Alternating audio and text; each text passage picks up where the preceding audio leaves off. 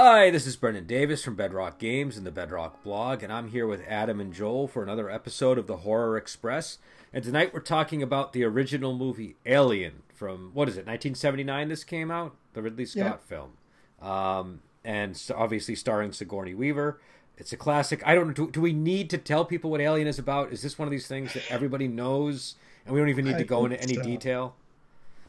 Well, I mean, I feel like doing a little quick plot synopsis, sure, but I mean, people know what happens in this movie. Yeah, they follow a distress signal after awakening from some kind of hibernation on this towing vessel. Yeah, the Nostromo. Yeah, the Nostromo, and they follow the signal and they find these eggs. John Hurt's character gets a face hugger to the face, and and then.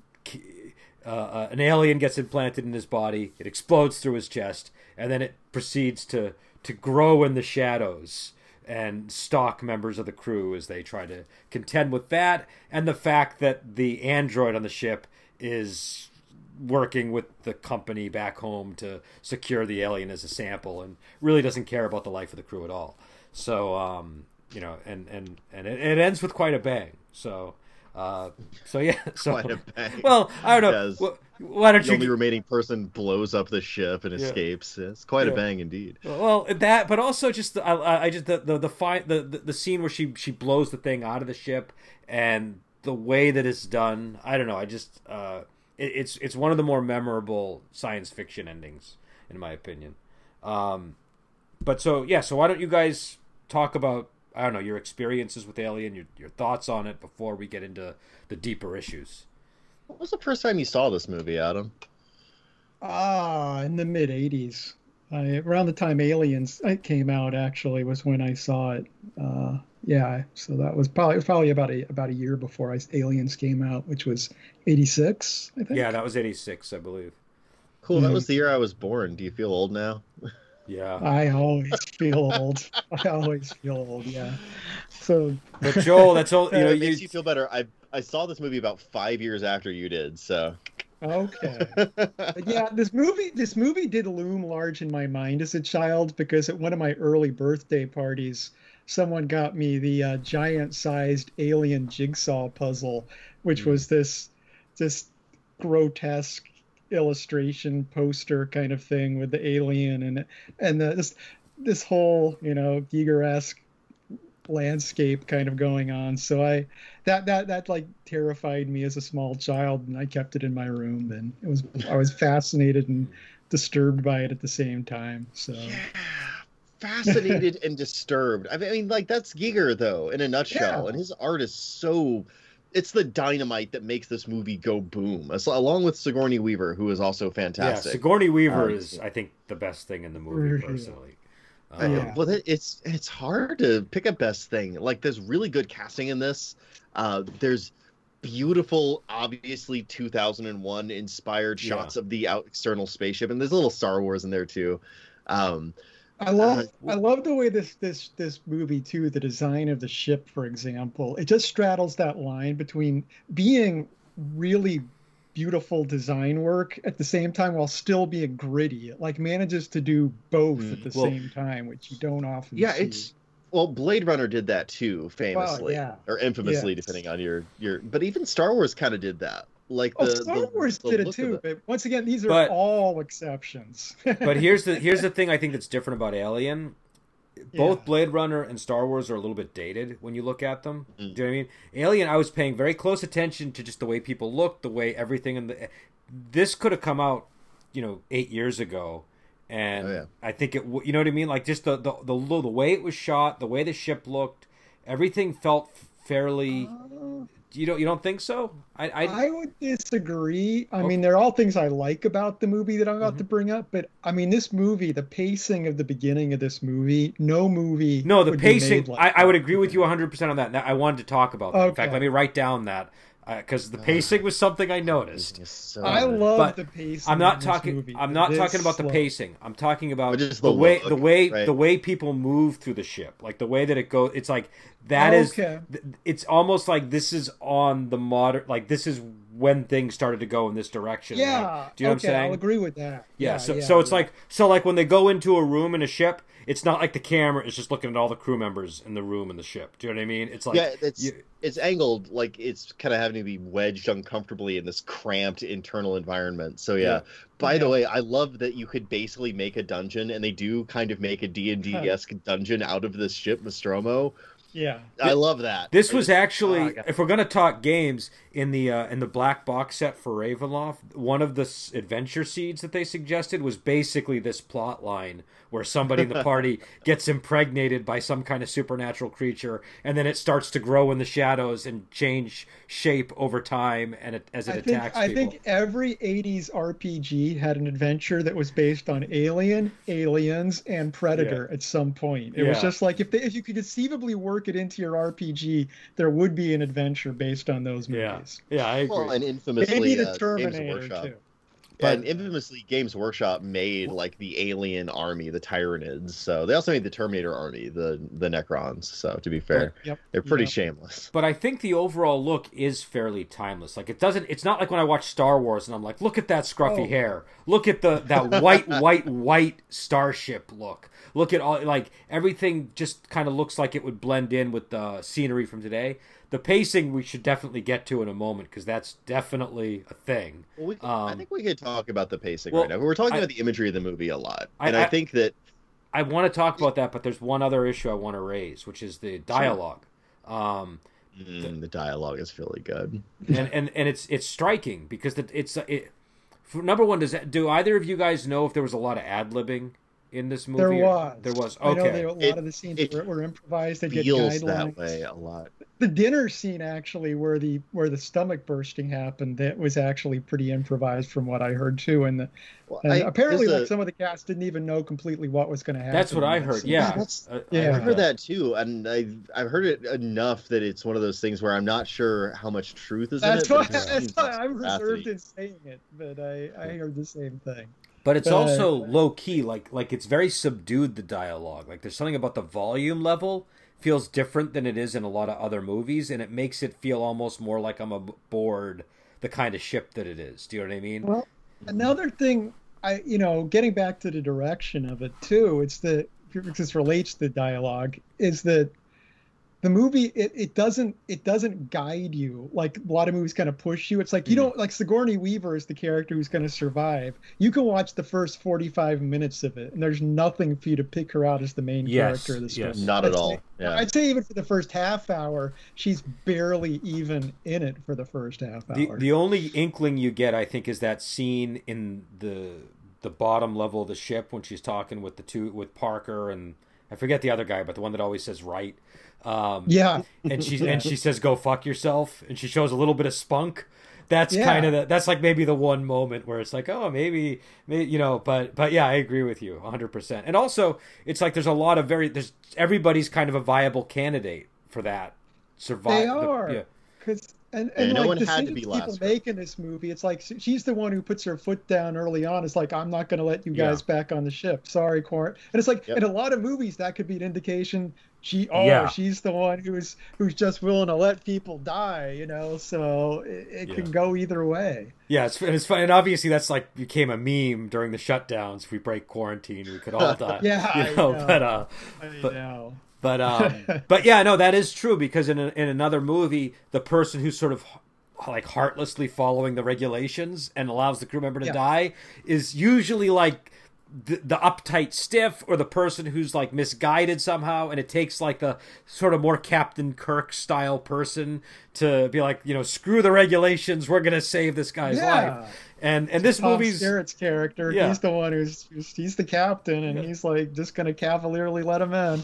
And not let him in. He's easily locked out. But, and obviously, this is a movie where there were many steps where they should have been more careful following those kinds of procedures. Well, I have to say, people, I don't know if I should go down this road, but people knock on Prometheus for people being careless in that movie, and I'm like, wasn't Alien about people being careless? And they weren't some weird rich person's party boat. No, and that, Yeah. well, and I haven't seen Prometheus. I actually have not seen the new. Oh, Yeah, really? yeah, no, I Okay. haven't. Oh I haven't. God. Okay, you I will didn't- have that complaint about Prometheus. I but you didn't. I must didn't remember- want to ruin. I did. Alien and Aliens are so good, and Alien 3, and then all the stuff that came after, kind of, you know. Oh, Prometheus has nothing to do with Alien at all, so you won't be disappointed. Not really. Yeah. Okay. It's, That's what that. Now I'm even more confused by it. So you know. Oh, trust me, you're joining the legions of people that have been totally baffled by that movie. Okay. It's what I I've actually become do a love like to hate the movie overall, but there are a lot of weird things about it. Well. I love to I- hate it, and I love some of the ideas they had in it. Like I actually really people razz on the scene where the ship is rolling at them and they run in a straight line away from the ship that's rolling at them instead of going to either direction. But I sort of love that scene. Well, my point being too that it is a ship. They're acting like it's like a car or something. It's a huge spaceship. I mean, we know how big those ships are from the movie we just saw. It's like it wouldn't have made a difference either way. Like going, Yeah. I don't think she could have gone far enough sideways in that. Well, time. right, and who says it doesn't list to the side or something? Yeah, like, yeah. Yeah. Not that I've seen So, the scene, but I think I think I follow you. Infamous. Yeah. So, but yeah, I consciously blocked out all that. Like I didn't want to participate in Prometheus when it came out. you are an aesthete of the alien. Yeah. I kind of admire that. Yeah. So. Prometheus denier. Yeah, but Prometheus. Prometheus tonight. Well, okay. So at the point that Prometheus came out, I had already seen Alien versus Predator and its sequel, so I was like, whatever. I don't even Okay. care anymore. Well, Just You're injected way, into you're my way eyeball. deeper in this franchise than I am. I'll so- put it this way: I'm going to see the new Bill and Ted movie before I see Prometheus. That is the order in which. Is that like a Cold Day in Hell reference? No. Or are you actually going to watch the Bill and Ted? I'm definitely watching Bill and Ted. Bill and Ted is something that I'm Okay. definitely planning to watch. But this will, Yeah, but Prometheus I will be way down on that list of things that I need to see. Oh. You know, of like culturally resurrected material. That, you know, but so let's talk about the pacing, because last night I was a little lethargic and I was like, okay, I'm going to sit down and watch Alien for tomorrow, and it's been, I think. Actually, I should say, because we normally tell people what our backgrounds are with the movies. I saw Alien after Aliens. I saw it. I saw Aliens was actually the first like R-rated or adult science fiction movie that I ever saw. My dad let me stay up late one night on HBO, and it was like a big deal. So Aliens is like this, Yeah. you know. That was the Rocket first movie, sequel. R-rated movie I saw in the theater too. It was like Yeah. a friend of mine's like, "Let's go see Aliens." I'm like, "But it's R." He's like, "They don't care." I was like, "Really?" And I went and saw Aliens, and it was amazing. Yeah, I so love your impression of your younger self. That's really charming. Really? Gee collars. that's how we talked back then, Joel. That was the. Yeah. I was. Guys Quite, are We all so sounded adorable. like Opie, you know. Well, shucks, beef. I don't know if we should sneak in and watch Aliens. It was a different age, but the good thing about watching Alien after Aliens is Aliens kind of create such mystery around what happened on the Nostromo, because Ripley is found and she talks about all these things that happened, and even though you become familiar with like the danger that the aliens pose, and you if you didn't watch Alien when it came out, you're never going to have the experience, I think, that the movie intended you to have, which is that, you know, that surprise when the alien pops out of his chest, things like that. yeah, as I saw it about 85, I'd absorbed a lot of information about this movie before I saw it. So I think, you know, watching Aliens first was kind of good as a result, because there was still at least, well, what happened aboard the Nostromo? Like, why was she so shaken by all these events? You know, and then when you go and see Alien, they're so different that that Alien was great in its own way and Aliens was great in its own way, and it wasn't like one took away from the other. But it's such a good movie that I try not to overwatch it. So I think the last time I watched it again was around 2007. I think I sat down and rewatched all the Alien movies. Yeah. And to me, all the Alien movies is just Alien 1 through 3. And 3 is a heaping pile of garbage, but I'll watch it because, I always want to hold out hope that I'll have a different opinion of it this time around. Do you know what I mean? I don't have that negative opinion, but I don't have any particular love for it either. I'm just like, I've just never been able to get over the fact that they undercut the successes that she gets in the second movie. Ah, do you know what I mean? okay. That's the part that that is really pretty unsatisfying. Here's really my Ryan feel. Johnson did. Well, my feeling is that Alien was a very arbitrary universe where people died for no good reason. Yeah. And Aliens was undercutting the Alien franchise by making a movie where someone has a character arc about losing their child and gaining a new child and getting a life lesson about motherhood.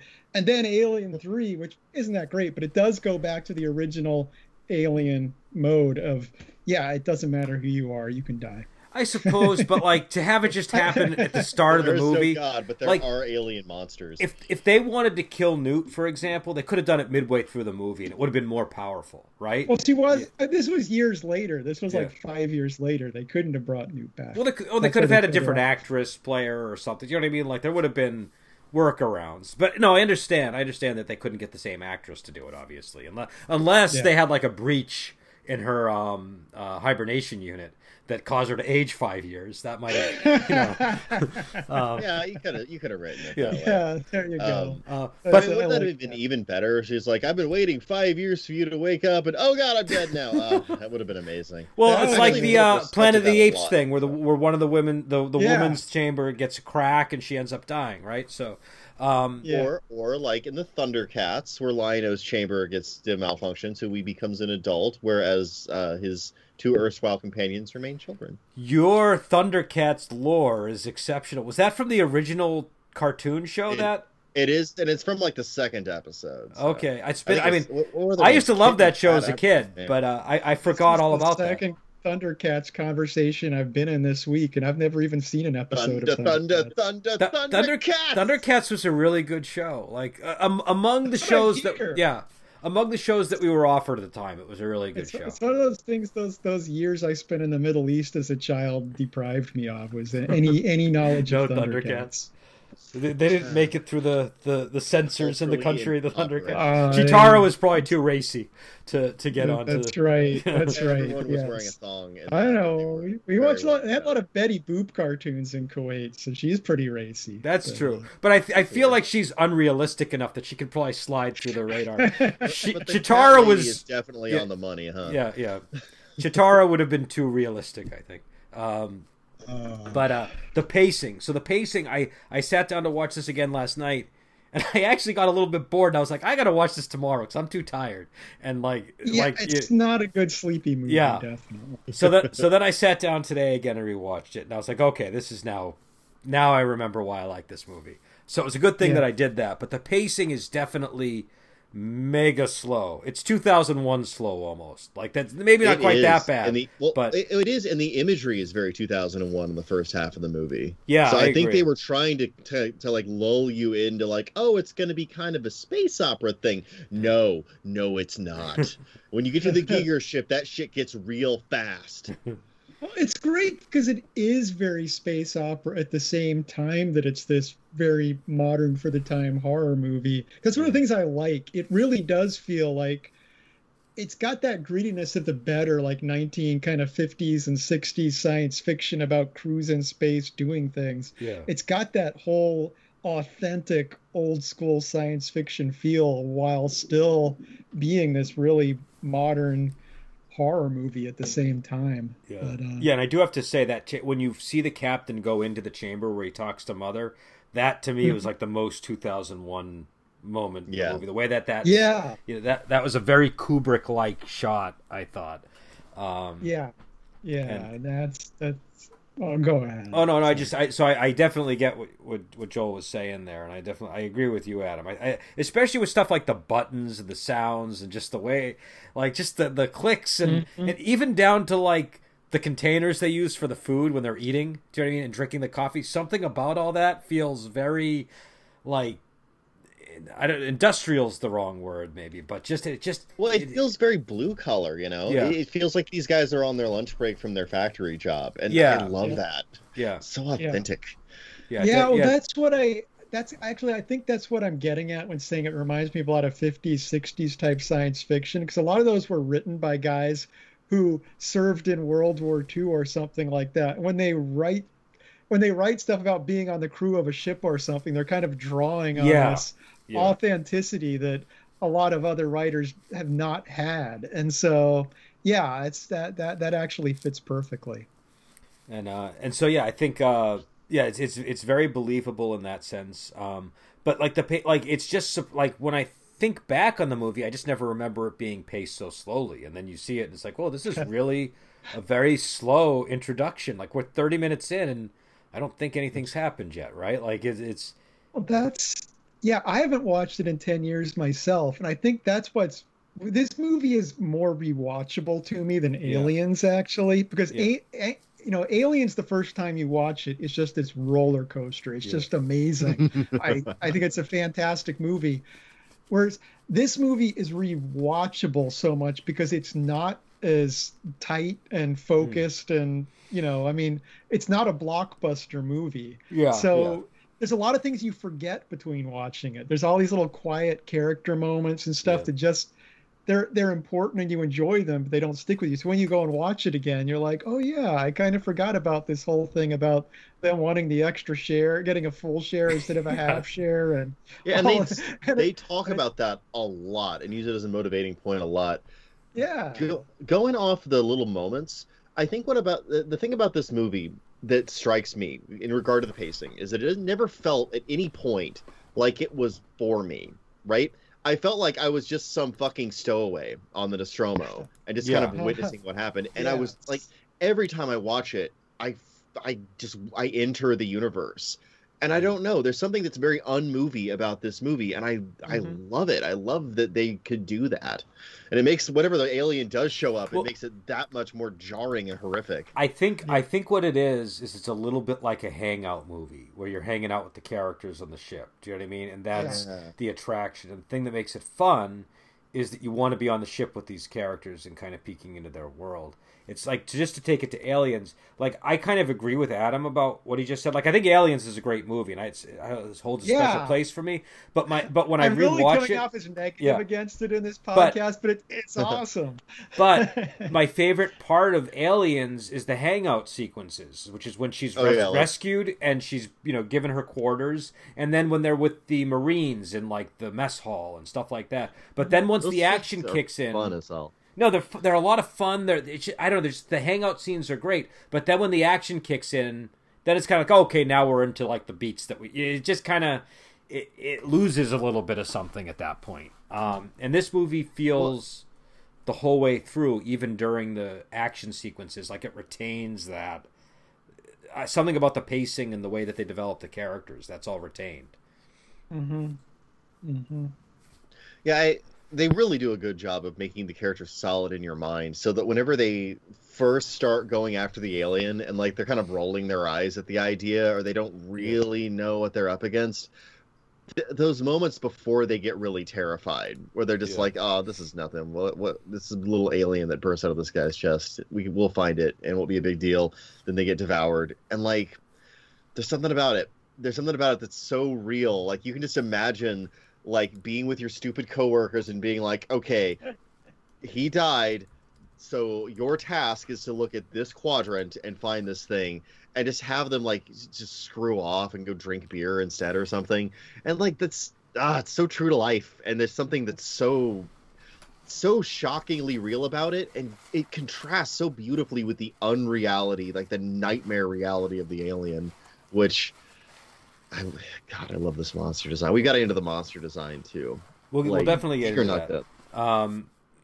Well, I also think that stuff like them mentioning the pay, that is important for remember. Like when Parker keeps saying that, when he becomes important as a character, you remember him because he keeps piping up every time. It's and a lot of the characters do that sort of thing. They make themselves known to you so that when they become important later on, it's. You have an idea for their personality. Yeah. What motivates this guy? What's he like? What's his sense of humor about? And because they've been fucking with each other the whole time. It's beautiful. Also, Parker really sold me on the coffee for some reason. Something about the scene where he says, "Let me The finish only my good thing on coffee." the show. Yeah, I was like, every time I see it, I'm like, I really want to know what that coffee tastes like, because that could mean so many things. It could mean this is good for space coffee, right? Like this is this is like high grade Folgers or something. Do you know what I mean? Or it could mean like this is like Starbucks or their equivalent of Starbucks, and so I'm just curious what, if it's that they got really high grade coffee onto the ship, or if it's just they've nailed the whole sort of instant coffee for space thing. I gotta say too, I watching it this time made me think of The Expanse, which I've been watching that series. I haven't read the books, but in that they get a hold of a spaceship at one point, and they, and the thing they're amazed about, they've got a coffee maker on it. And they spend so much time, and I'm like, is that, now I think about it, is that an Alien reference having that, or? But yeah. And I guess speaking of references, one character I want to talk about before we forget, and I kind of want to tie it to Joel's discussion about 2001, is Ash, because he kind of takes up the Hal role here a little bit. He You does. know what I mean? Mm-hmm. I got some very Hal vibes on the rewatch from But- that. I was like, oh, really? But he's a stealth Hal, because you're not supposed to know that. I mean, we know, but like, people watching the movie when it came out weren't supposed to know that he was an android or what are they called in the Alien universe? They called robots, or they called androids, or they even? I think they're androids. But I want to say android because they're humanoid. But they bleed milk. Basically, they bleed milk. Yeah, that's like the big thing that makes them different. And I think they don't have like robot parts inside. They what?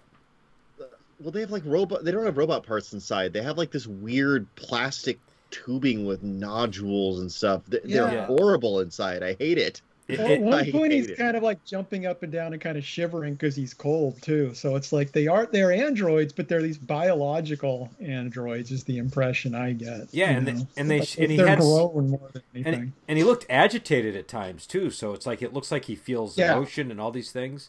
But I thought it was just number one. Ian Holm in this movie is perfect for that role because he looks kind of like a big baby to me. Do you know what I mean? There's something about him that he just kind of... am I insane to think that? You nailed it. He looks like a big baby. Yeah. I agree. Yeah, he's got like and also there's like... But when he goes crazy, it makes him more ferocious and terrifying. But it also ties him into like the... the ship's called Mother, so it ties into the motherhood thing. He bleeds milk. It just seamlessly fits into a lot of the themes. But I don't know. I just am curious what you guys' thoughts on Ash are as a character and on his behavior in the ship, because Ripley, I feel like Ripley gets the last word in Aliens on him, but whenever I go back and rewatch Alien, I have a slightly different take than her, I think, on what was going on. Do you know what I mean? Like, I think later it becomes described as a malfunction, but it doesn't really seem like a malfunction to me. No, he was. Yeah, he's got the Hal. He's almost exactly Hal, right? Because he was programmed by Weyland-Yutani to make sure that alien got on board so they could get it back to Earth and use it for whatever nefarious purpose they'd envisioned for it. So, like, and in attempting to do that, there's something that's screwing with him because, like, he doesn't go about his duties in a way that's perfectly rational or logical like a robot would do. He rolls up a magazine and tries to force it down someone's mouth to kill them. That's like the least effective way I could think of to kill anyone, so like, it's not as though he's struggling with the purpose. I can think of 16 other ways to kill someone with a magazine that would be much more effective. I don't know what. Yeah, that is a really. I think they were just going for phallic imagery maybe in that scene. But well, like, I mean, there's that too. Yeah. But again, this movie isn't made just for its audience. Like, it has its own internal reality too. And so I think that on that level, it's communicating to us that he doesn't know how to do what he's been ordered to do, and much like Hal, he's breaking down because of it. Yeah. I feel like basically it is a case if he has all the standard programming, and basically when the signal went out that redirected the ship, he got this additional layer of programming to get any alien life back, and and he's going RoboCop it's messed him up on somehow. What's that? Maybe he's feeling guilt. RoboCop 2. Yeah, he might be. Maybe it's guilt. It's possible. Yeah, I mean, well, if his base programming, so to speak, does allow for some kind of empathy or needing to take look after people, it would screw him up to have this other thing going on. Yeah, and like he seems shady and just untrustworthy through the whole movie up to that point. But when they turn his head back on after he, falls apart, he helps. He just tells them the truth. I mean, I think we're supposed to read from that he's getting directly programmed by them. But like, whatever agency he has, he uses it to their benefit. So there is that. Mm-hmm.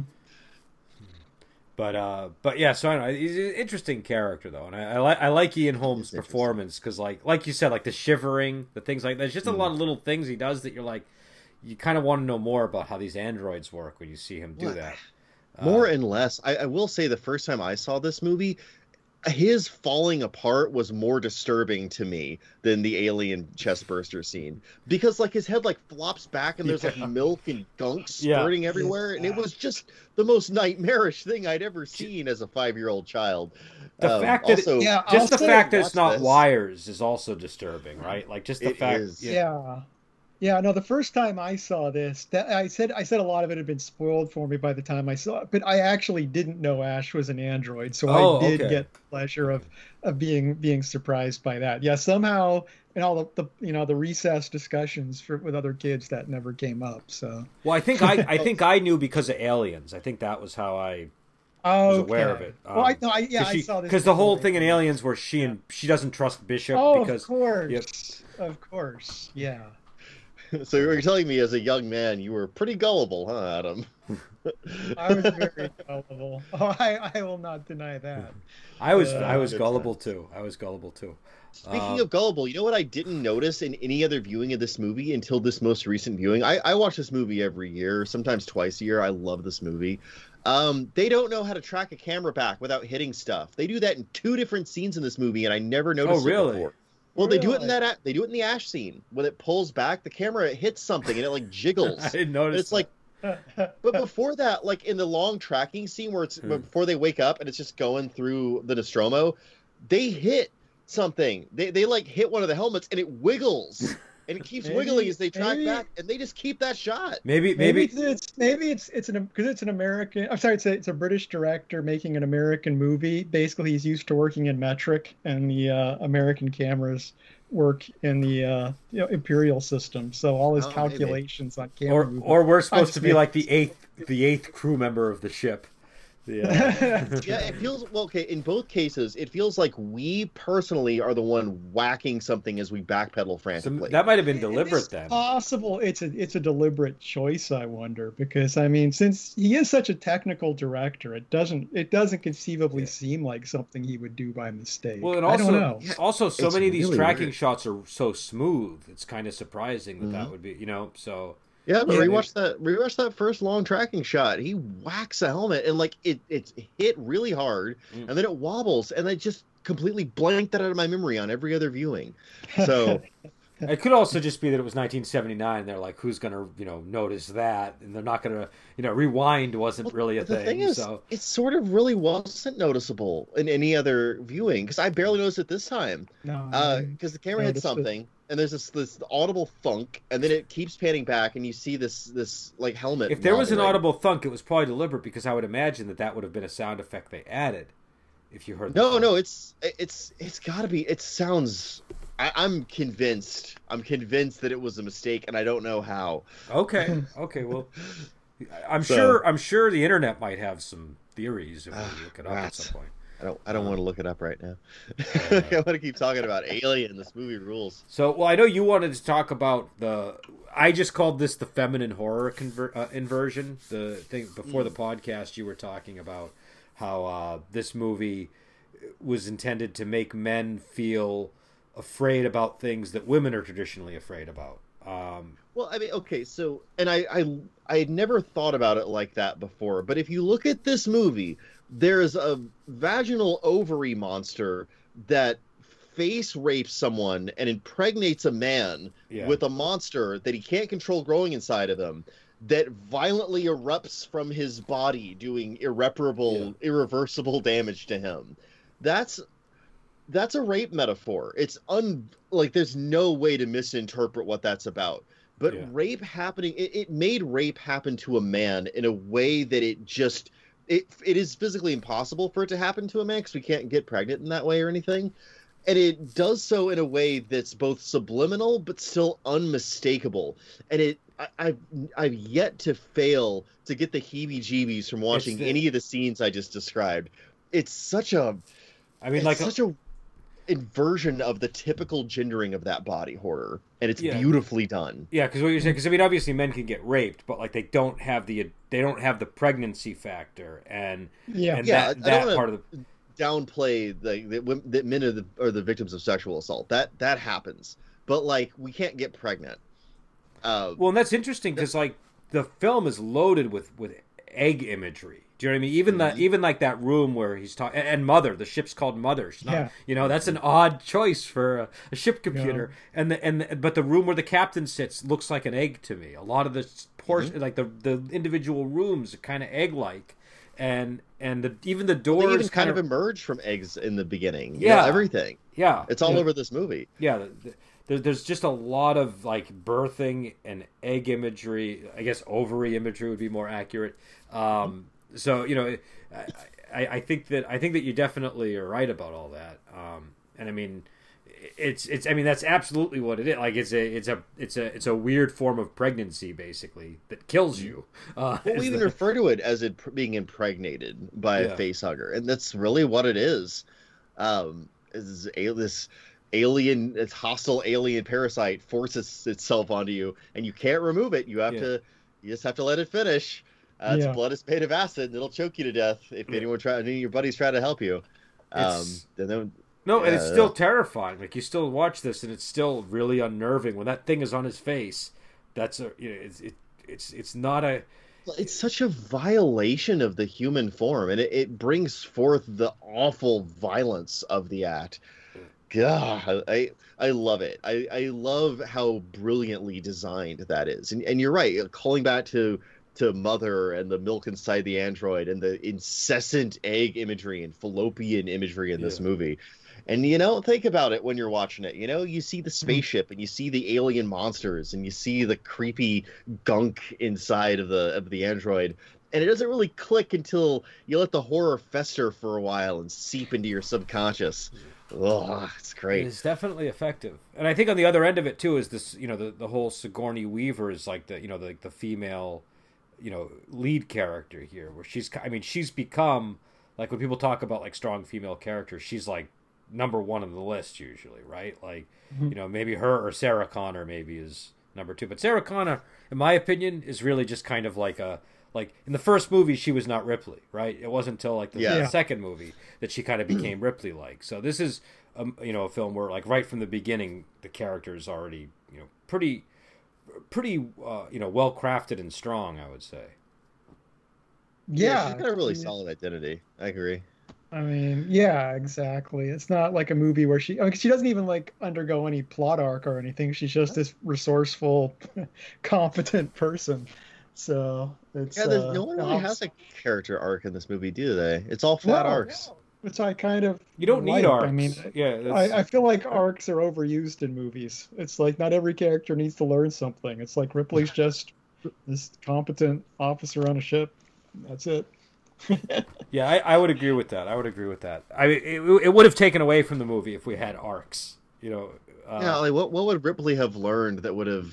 I don't. Like, you couldn't force a hero's journey into this if you tried. The only thing she could have learned was she would have had to have learned some kind of lesson about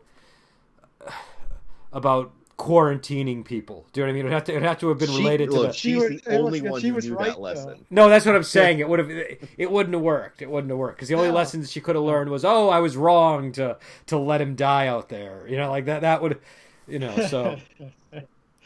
Actually, if they'd done the quarantine and the thing came out of his chest while they was outside the ship, everyone would have been like, okay, actually Ripley was right. I'm glad that he died out there instead of in here where all of us would have died along with him. Yeah. No, that's the thing. I mean, she was right. She was also right about the warning signal because she was the one that deciphered the signal and said it was a warning. See, that's what's interesting in this movie is like it does do the thing of making her the person who was right all along, Yeah. but you don't know that the first. A lot of Yes. times in movies, when you've got Wordsworth that's right all along, they hit you over the head that this person is right, and you should sympathize with them. And why aren't you liking this character better than the others? In this movie, they still make her the right person, but Yeah. they don't tip their hand. No, So- And they don't, and they make her morally ambiguous, right? Because Yeah. you're kind of rooting for the quarantine to break and save the guy because he's been attacked by an alien, and you're like, wow, Ripley sure is cold. What a jerk! Yeah, thing to that's do. the And then thing. you- Yeah. You could read her as mean in those scenes until things clarify over the course of the movie. Like Yeah. you know, they're sort of, they're almost banking on sort of you know, just kind of like not giving her due credit. Do you know what I mean? And so I think Yeah. I you think don't. it worked. Yeah, You underestimate her. yeah.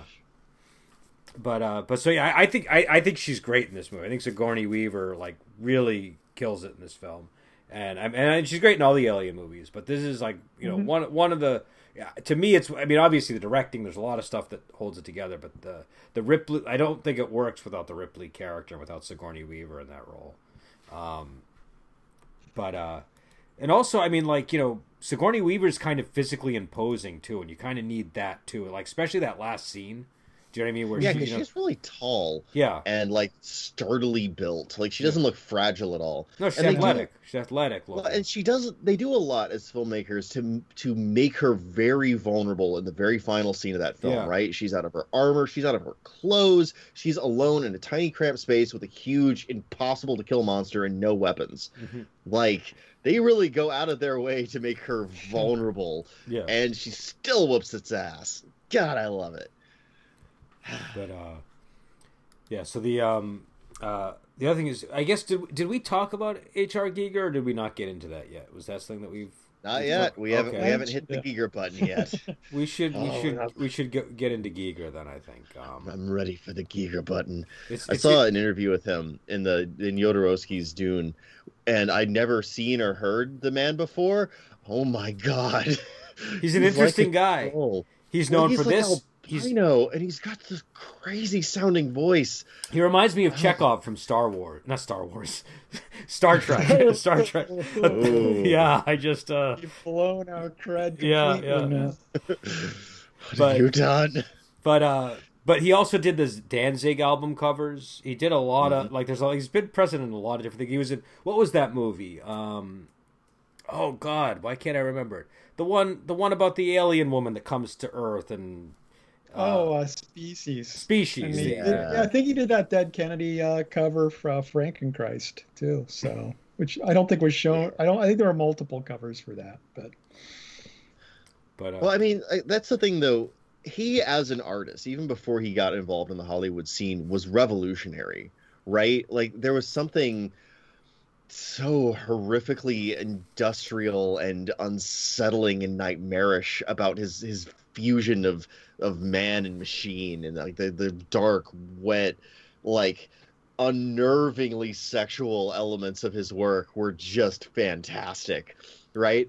And then to see that transposed, and not just like as matte backgrounds, that too, they made a beautiful use of matte in the scenes inside the ship, but just seeing the organic architecture that just crawled out of his mind into the architecture of the ship and the design of the navigator, and like most horrifically the design of the alien itself, which is this unbelievable like corruption of the human form into something wholly horrific and nightmarish, Well, like what's a cool- living weapon. God. But what's cool I'm about that done. too is how the alien blends seamlessly with the ship background. Like it makes it even more scary too. It adds to the horror because you have this alien that can look like some of the pipes and stuff in the background. You know what I mean? Like if it's hiding the shadows, you don't even see it. You know what I mean? Like the scene at the end when it's when it reveals itself, you know, it blends in perfectly. Yeah, and it's not like this isn't like that it's actually blending in this sort of unbelievable way. You're looking at it as Yeah. an audience member and you can't see it. Yeah. Yeah, how did they do that? How, Brendan? I ask you how. I don't know. I'm not a special effects guy, but it worked. It worked. It does work, and I think it works because of that blend of the industrial with the organic that Yeah. only Giger does. You know, Because Zdislawski, I think is his name, is another guy that kind of does that, like the Netherlands artist. But like, there's something more biblical about his work, and Giger totally eschewed that. There's no God in the Gigerverse. Yeah. Just... I think there's a reason he does the Danzig covers, and not Creed. What would be a believer band? Man. We'll say no Striper. We'll say Striper. That would probably be a better comparison. But yeah. So I don't know. What do you anything else that we want to talk about before we move on to final thoughts, or have we covered everything? Have we exhausted all of the topics? I'd say one other thing. I mean, the thing that always intrigued me about this movie too is the way there's just this feeling of a larger universe, like the fact that they don't just find these alien eggs; they find these alien eggs on this crashed ship.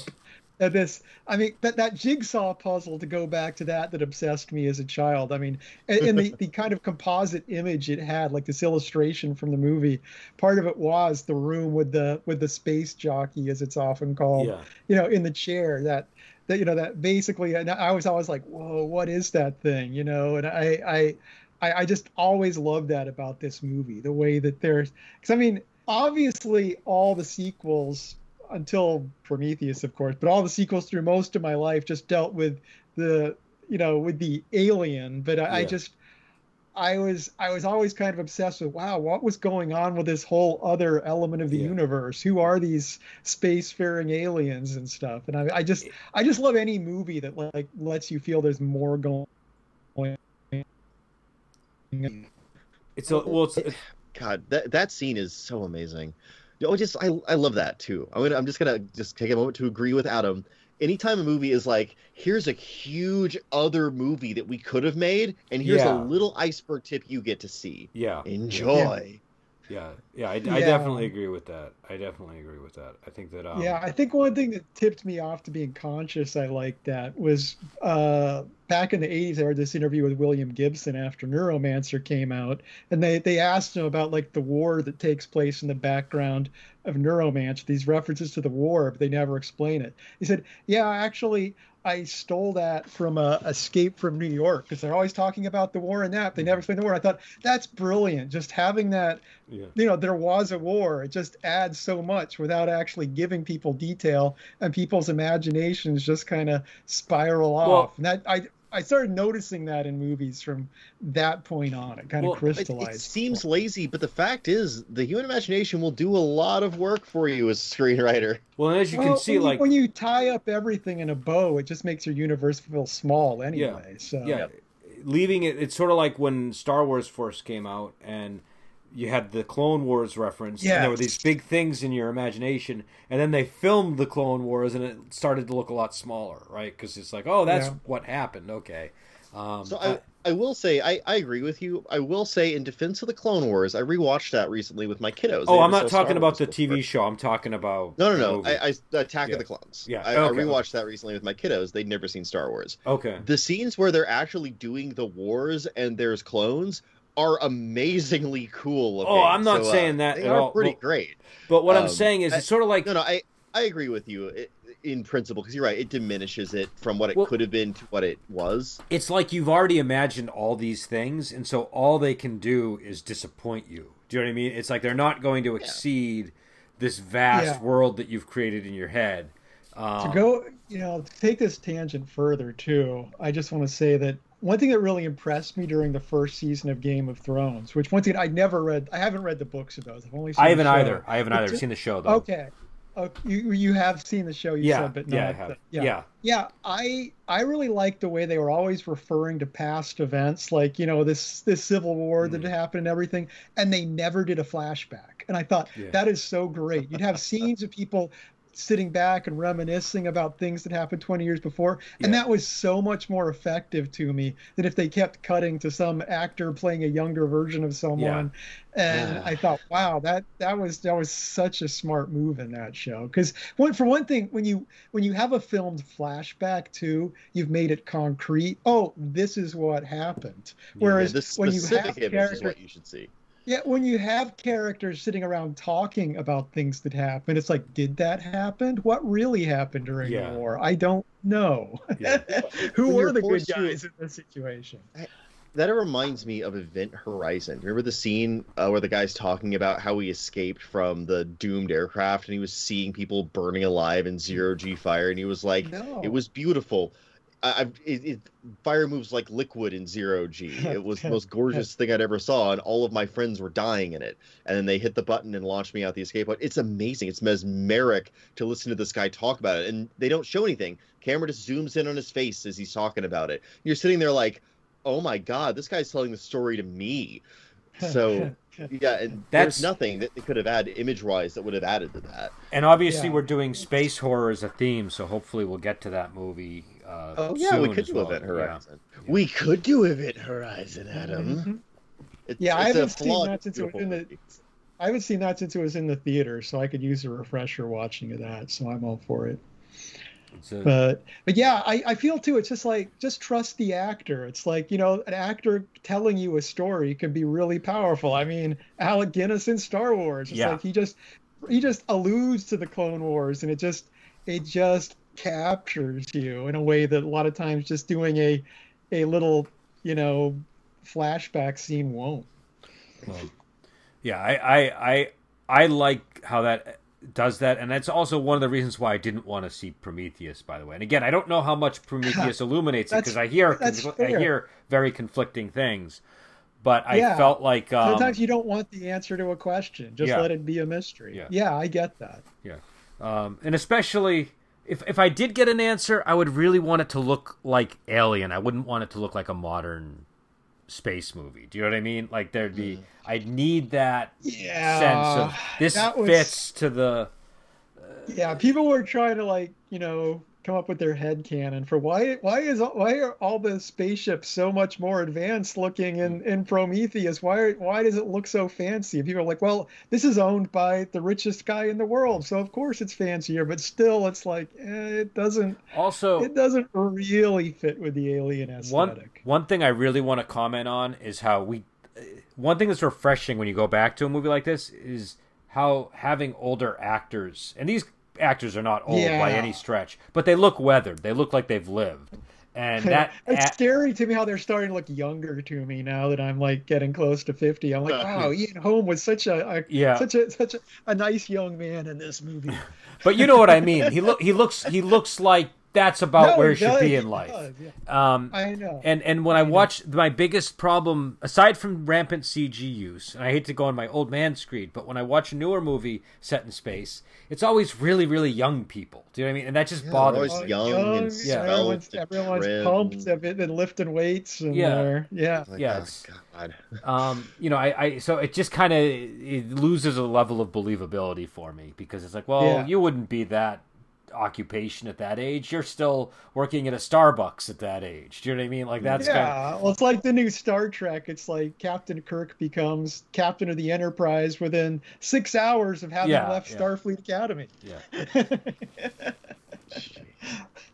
I think cocaine might be responsible for that particular story choice. Or a lot of coffee, one of the two. I didn't drink the rest of my coffee. I only drank half of it before the podcast started. All this talk of coffee, I'm going to have to drink coffee tonight again, just because you guys have been going on about coffee. So you know what's nuts about coffee and this movie, weirdly, is I actually just finished reading The Whisper in Darkness for the first time. I've always started it, never finished it, and they specifically mentioned bitter coffee, which the guy doesn't drink in that, because it turns out, I found this out in the footnotes, H.P. Lovecraft liked his coffee like I do. He liked it sweet and creamy. Really? So take that, everybody. He had one redeeming quality, aside from the writing. I don't know if I'd call that redeeming, because I like my coffee black with no sugar. That's because you don't have a soul, you weirdo. No, it's because I want to taste the coffee. Sugar too. No. Because here's the thing: if you put cream and sugar in your coffee, you have no idea the quality level of that coffee that you're drinking now. Do you know what I mean? Here's the thing: I have a ritual. When I make a pot of coffee, I drink the first cup black because I want to taste the coffee, and then I add all my tasty cream and sugar so I can have a little sweet treat. It's like having a dessert at the end of a meal. I respect that. But, That's yeah, really good coffee should have some grit at the bottom, though. That's when you know you're really drinking coffee. Have you ever Those heard are a sand and a human finger floating in it? It's not real coffee. Exactly. This is somewhat relevant, I suppose. Have you ever heard of mug seasoning? Of seasoning your coffee mug?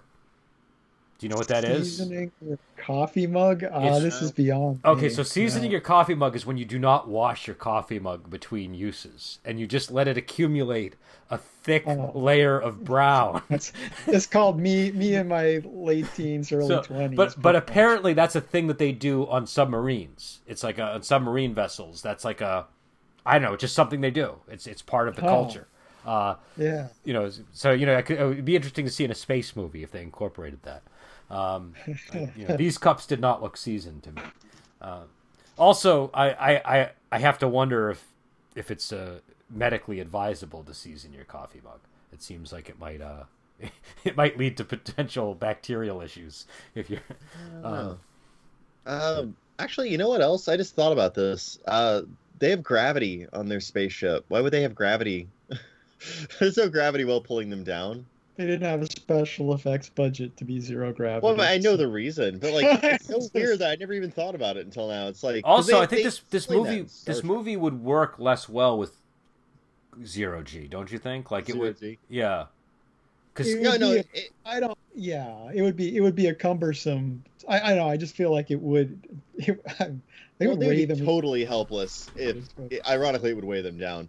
But they would be totally helpless if they were in zero G against this thing. Could you imagine how much it would deflate the alien to see it kind of floating there, like like trying to dog paddle? Yeah. It's just floating around.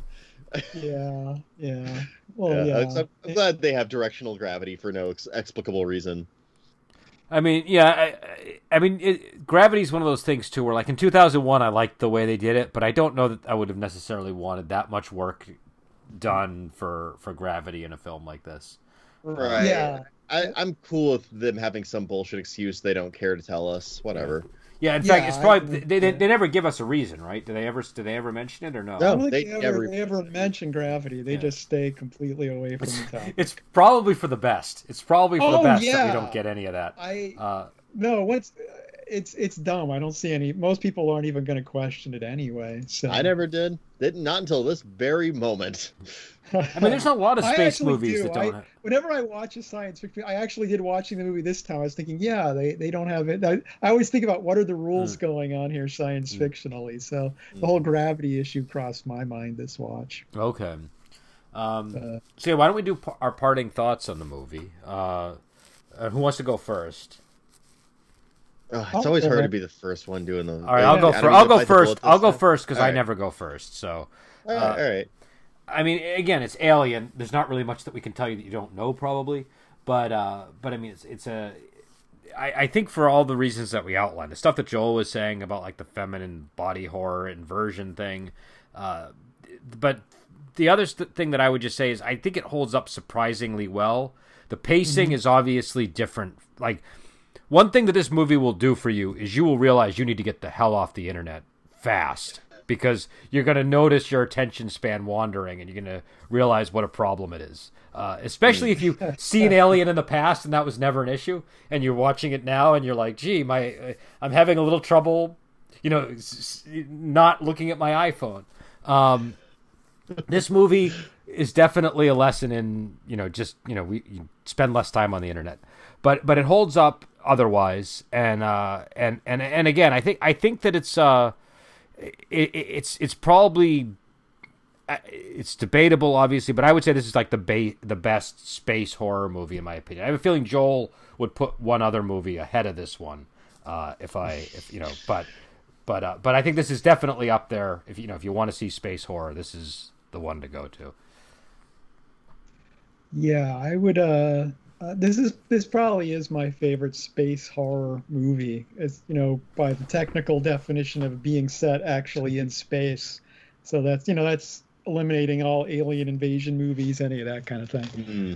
But yeah, I think thing about this movie is it's a movie that bears rewatching a lot. I don't know. I have actually, as I've gotten older, I've gotten more and more and more patient with slow movies. Mm-hmm. I actually did find this movie fairly slow when I was a teenager, even though I liked it. Mm-hmm. But now I don't know. There's just something so calming about movies that take their time and just let me look at the scenery. I mean, the opening shots of this, where it's just panning around the ship before anybody wakes up. I'm like, oh, I'm just really enjoying looking at these sets. It's what, like 2 minutes before you actually, like the title of the movie takes 2 minutes, I think, to actually come up. Yeah, I know, and I for whatever reason I like that. But beyond that, I mean, this is just a movie where it's just naturalistic, which means there's just little things I notice in it every time I watch it. I can just focus on different characters, watch how they're interacting. I mean, during the slow build up to the, I mean, I guess to make comparing other movies reviewed on this little podcast series, I mean, the way Halloween is just you're following these, teenage girls going about their day for a huge chunk of that movie without anything all that overtly scary happening, but it works. It's got that same energy for me, and I really like both those movies. It's the hangout element. The hangout element is there. Yeah. So I don't know. Pass the final thoughts baton to Joel here. So you're going to close this one out. We've got to make it something way cooler than a baton, though. Like, it can't be a torch. That sounds too optimistic. It's got to be like a shin bone or something, like vaguely cannibalistic. I'll gnaw on it last, though. Okay, so everything you guys said, yes. But also, this movie is one of those wonderful convergence points between kind of every horrible thing that I love, Because, like, it's got the brilliant artistic direction of H.R. Giger, which I cannot overstate how big of an impact that guy's horrific nightmare imagination has on this movie's impact. Not just the horror impact, but just the atmospheric and alien element of it. No one thinks in a more alien way than H.R. Giger, and he is on full display here. So I'm always super excited to watch it just to see the inside of that ship again. Ugh. But there's that. There's really strong and smart writing. We've talked about like that feminizing inversion of body horror in this, and there's so much subtlety to that. And it's so brilliant, and it in no way sacrifices the agency of the characters or their humanity or how much I like them, even the ones that are bastards like Bishop. Like, I'll still love him. At the end of the day, I want to see his head flip back and ejaculate milk everywhere, because it's one of my favorite scenes ever. You mean Ash? Oh, is it? Oh, that's right. Bishop is in the second one, isn't he? Bishop's great too. Bishop's great too. You know what? Here's the thing. I love them both for their own reasons, and I always confuse the two, because they're not the same character. They're almost exactly opposites of one another, actually. I definitely would rather hang out with Bishop than Ash. Questionnaires. What alien franchise android are you? That's going to be my next project. Ooh. I just don't want to be the one from. You better pray it's Bishop. That's the only one that you want to be. Nobody wants to be Ash. I don't really want to be compared to Ash. Yeah, you're a giant baby man who tries to fillet people to death. Yeah, there's with a magazine, and you're just full of milk, buddy. Just full of. I actually might be more full of milk than Bishop could be. So, all right, I'm losing my train of thought here. Sorry, didn't mean to derail you. The patience, the sound design. The beats of this movie are perfectly put in with all of that. It's beautifully immersive because of the hangout element and just the wonderful atmosphere they're able to build with all the diegetic sound and the total absence of like any kind of recognizable soundtrack. And just there's so much that draws you into this world so subtly and then violently reminds you how vulnerable human beings are. I love the design of the alien. That thing is such a nightmare. It's like a living weapon, and you see like the fact that it is one of 3 villains in this movie, because you've got Ash, you've got the alien, and then you've also got this shadowy corporation that's in control and pulling the strings, and you never really see any evidence of them directly. You always see kind of just like this nefarious black hand moving the chess pieces behind the scenes. The the elements of there being a broader universe between all of that and like the space jockey scene where there's this whole other world that we're just gonna have this little toe dip into, and then we're gonna get dragged violently out of it because we get attacked by an element of that world, and it's like, oh my god. Okay, so I would not put Event Horizon above this movie. I would probably put them really close to the same tier because Event Horizon has a lot of flaws. It's more like Hellraiser in space, and this is more like if Halloween in 2001 had a baby. Event Horizon could only be made in the late 90s, I think. I don't think there was another period. Very 90s movie. It almost feels like the evil version of Fifth Element. Anyway, but this isn't about that's a really good comparison. That's a really good comparison. I know, it is a good one, and I made it. But anyway, so my it could have used more Ruby Rod. More Ruby Rod. Well, I mean, that's true of every film that doesn't have Ruby Rod. Yeah, Alien was sadly lacking in Ruby Rod as well. I think only Ruby Rod had been there, this would have went down way different. Because first of all, he would have seduced the alien. I got 5 of these space huggers on me. It's a totally different movie. It's definitely a totally different movie once you insert Ruby Rod into it. Space. Yeah. Oh, God. I love these final thoughts. Any final thoughts with Ruby Rod in them and H.R. Giger? They're sharing the same concept space. So yeah, aside from the glaring absence of Ruby Rod, this movie had everything that I love in it. And it's one of my favorite movies. Like I said, I watch it pretty much constantly. Yeah. So those are my final thoughts. I kind of can't stop having final thoughts about this movie. It always does something new for me when I watch it. It lives in my head forever. I have weird dreams starring elements of this movie. Like, yeah, I love Alien. I absolutely love it. You know, to go off one of your thoughts too about the corporation being this invisible chess player in the background, it really struck me watching it this time how when you have that pan kind of across the bridge, just you had a little display on the screen, which the first time you're watching you don't know means anything, but that is the orders from the corporation arriving. The way it's like, I was like really struck by, it's like, oh yeah, this is them changing the coordinates and where the ship's going and all of that. And so yeah, that is really the first action in the movie is the corporation, which is great. I just love the way that is inserted there. Well, actually, and doing another gaming moment for me, because I've got to. I'm in a very gaming headspace. My Kickstarter finished today, so like I'm all excited about that. But the way the corporation, the Weyland-Yutani, operates in this movie, where you never really see them directly until the sequel, and even then they're really kind of in the background. Paul Reiser is like the face of the corporation, right? Well, it's more humanized with a face to it, though, right? Oh, I like it. I think Paul Reiser is one of the best things about Aliens. Oh, yeah. No, Aliens is amazing. We probably should do... It's more of an action movie, but we really should do that at some point. At some point, yeah. But they actually... The way it's handled in this movie taught me how to play really subtle, like, master manipulator villains. Because you never do them openly. You always have, like, their agents or spies or, like, someone, like...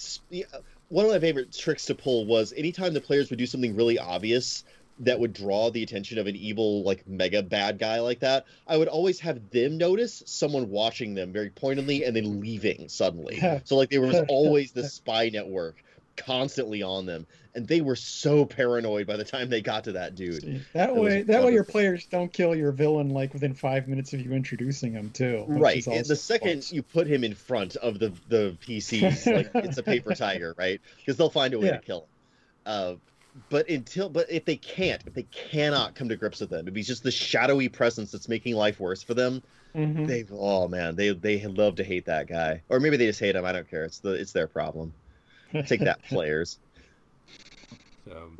So why don't we end there, and we'll be back on next week. I think we're going to be either doing Event Horizon or Life Force, where those are next two films that we were talking about. Have I ever seen Life Force? I don't remember if I have or not. No, you have. We've talked about it before. You are the person who's not. You are in for a treat. Life Force is. We might do Life Force next thing, because I like being the guy that doesn't know what he's getting into, and that's always a lot of fun for me. Yeah, we've all seen Event Horizon, so I guess we've all seen this. So I guess do a movie one of us hasn't seen next. So yeah. Okay, so we'll go for Life Force. All right. And yeah, so you know, the movie is Alien. It's available to rent on Prime. We had to rent it. It wasn't something you can see for free. So it is on HBO Max. Oh, is it? That's what Okay. I watched it. So, So- if you have, Yeah, I'm getting a lot of reasons to HBO Max lately. I don't want to like give them free I advertising like space, it. but they've got some quality Yeah. programming. So I mean, they also have like a whole Turner Classic Movies selection on HBO Max too, which I didn't know when I tried my free trial, but I was like, wow, this is even better than I expected. pay us So- money, HBO Max. Come on. Exactly. So, all right. So we will end it there, and until next time, we will talk to you later.